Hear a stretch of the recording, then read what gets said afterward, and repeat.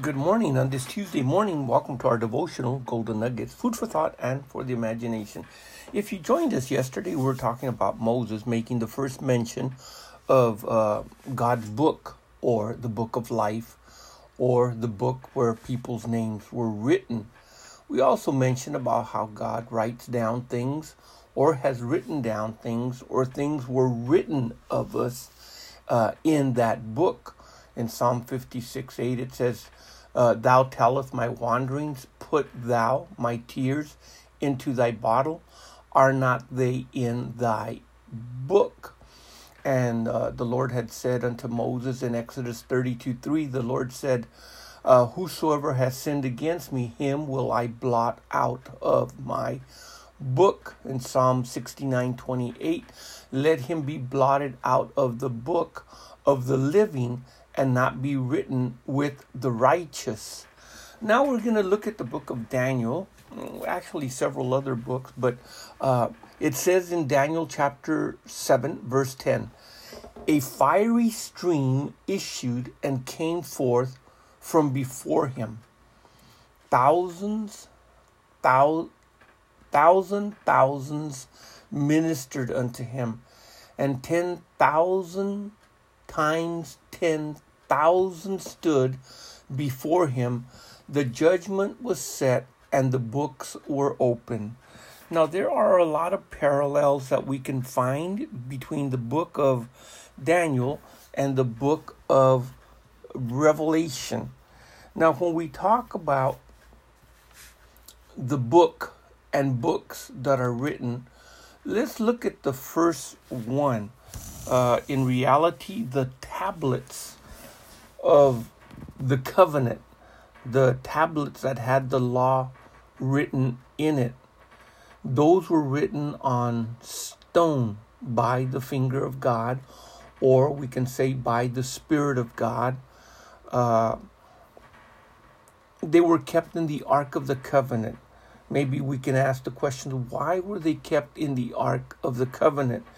Just as the pot of manna was, and just as Aaron's rod was. Well, as we had said yesterday, if there is and there are books about our lives that have been written or are being written on a daily basis, we had asked the questions as to where are these books at? How are they kept? How are they stored? Why are they stored? Why are they kept? I mean, doesn't God know all these things? And then, of course, we do have the scripture even about Jesus at the very end when it talks about if all that Jesus had done, if all that Jesus had said, if all that Jesus had accomplished during his earthly ministry had been written down in a book or books, it's amazing what the scripture says, that there wouldn't be enough room for all of these things. It says in John 21:24, and this is the disciple which testifieth of these things, talking about John, and wrote these things, and we know that his testimony is true. Now we have to keep in mind the word that he just used, testimony. And there are also many other things which Jesus did, which if they were written, every one, I suppose that even the world itself could not contain the books that should be written. Amen. We had said that things are written down in the form in a book or in a scroll or in a roll, also as a testimony. We are witnesses of things, and many times they take down a report of some type, or an individual that can write down whatever it is that he saw or has seen, or explain it. So things are put in written form. Nowadays, things are stored in a computer or digitally. Can be retrieved in a laptop, can be retrieved on a phone or a tablet. So many ways for this. But if everything that Jesus did here, and John testifies of this, and the scripture says his testimony is true, that the world itself could not contain the books that should be written. And the word here for books is basically the roll. We would call it a scroll, or the bill, or the writing of everything that he did, and then the significance behind it. But yet we have been given the book of Matthew, Mark, Luke, and John as witnesses, as in the New Testament, as to what Christ has accomplished, what Christ did while he was here on his earthly walk. And if just by those books alone, as we read and study them, we find so much spiritual richness in verses, that you have hundreds and thousands of people reading, and millions actually studying these things, and to each one there is something new that God is speaking, God is showing, God is guiding in the lives of individuals. Well, can you imagine if everything that Jesus did and spoke had been written down? Well, there'd be no end to it. But let's get back to the Ark of the Covenant. The law was put there. Now, it has been said that the reason for the Ark of the Covenant was because the things that were stored in it, or the reason things were put in it, was because of the rebellion of God's people, or the rebellion, basically. It was the manna because of the rebellion on demanding food. The rod of Aaron was because of the rebellion that anybody could just minister before a holy God no matter what. And then, of course, the tablets, the first set had been broken. Another set had to be written because of the idolatry and the rebellion of the people, when you think of it that way. But also, the manna represented God's miraculous power of sustaining his people for 40 years out there in the wilderness. The rod that budded, it was a living branch by itself, separated from everything else, yet it had leaves and flowers and buds. It had almonds. It was alive, and it was kept there in the Ark of the Covenant. And then, of course, the writing of the law itself. That was a supernatural act of God given unto Moses. Moses didn't write it down, but it was God that wrote it down with his finger. Now, the scripture also goes on to say that things that are written down for our learning, for our understanding, according to the book of Romans and the book of 1 Corinthians. It identified that the things that were written beforehand were written for our admonition, for our correction. They were written for the purpose of us not following the same example of the children of Israel in the things that they did, but instead that we should learn. 1 Corinthians 10:11. Now all these things happened unto them for examples, and they are written for our admonition. And of course, we've already learned what that word represents. It means for our attention, for our warning, for our rebuke, upon whom the ends of the world are come, upon whom the ends of the age are come. So we have this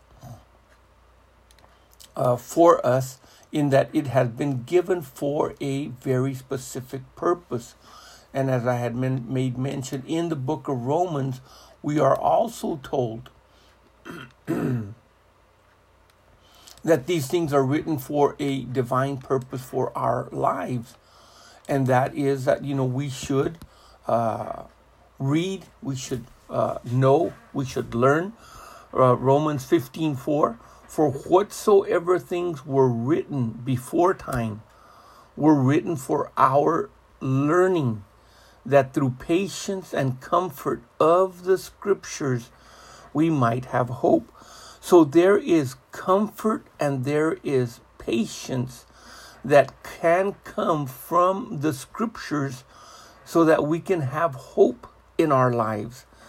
Having read that and having said what is said there concerning hope, it's important to understand, because there is a time coming when each and every one of us must stand before, as believers, the judgment seat of Christ. But there is also another judgment that is set, and that is the judgment of those that died without Christ. And the scripture is very specific on this. It says in the book of Hebrews, in chapter number 9, verse 27, as it is appointed unto men once to die, but after this, the judgment.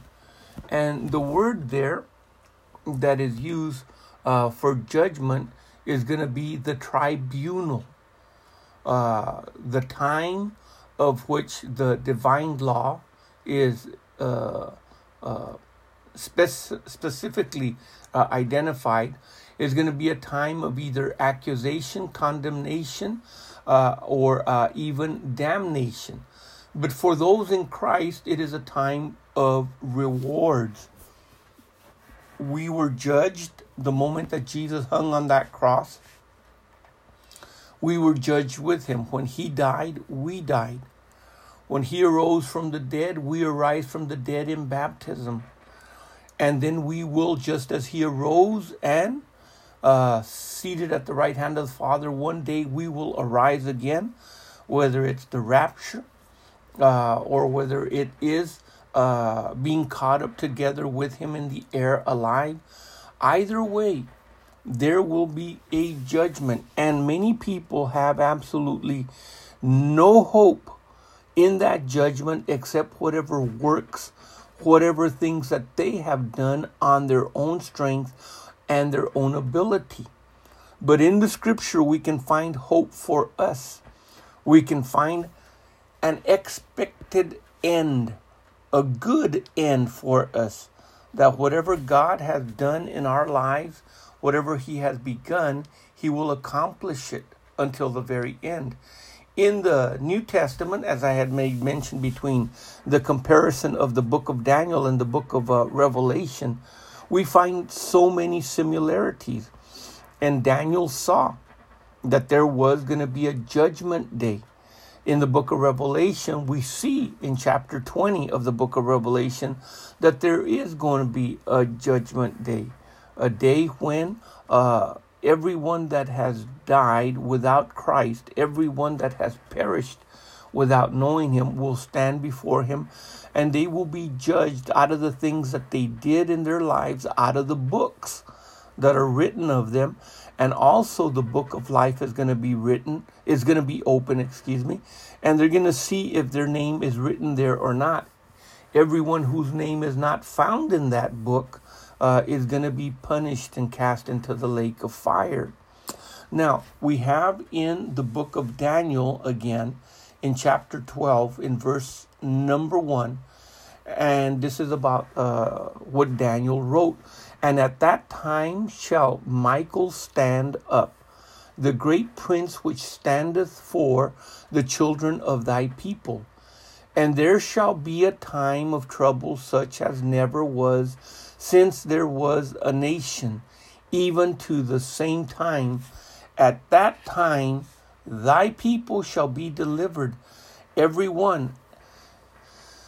Thy people shall be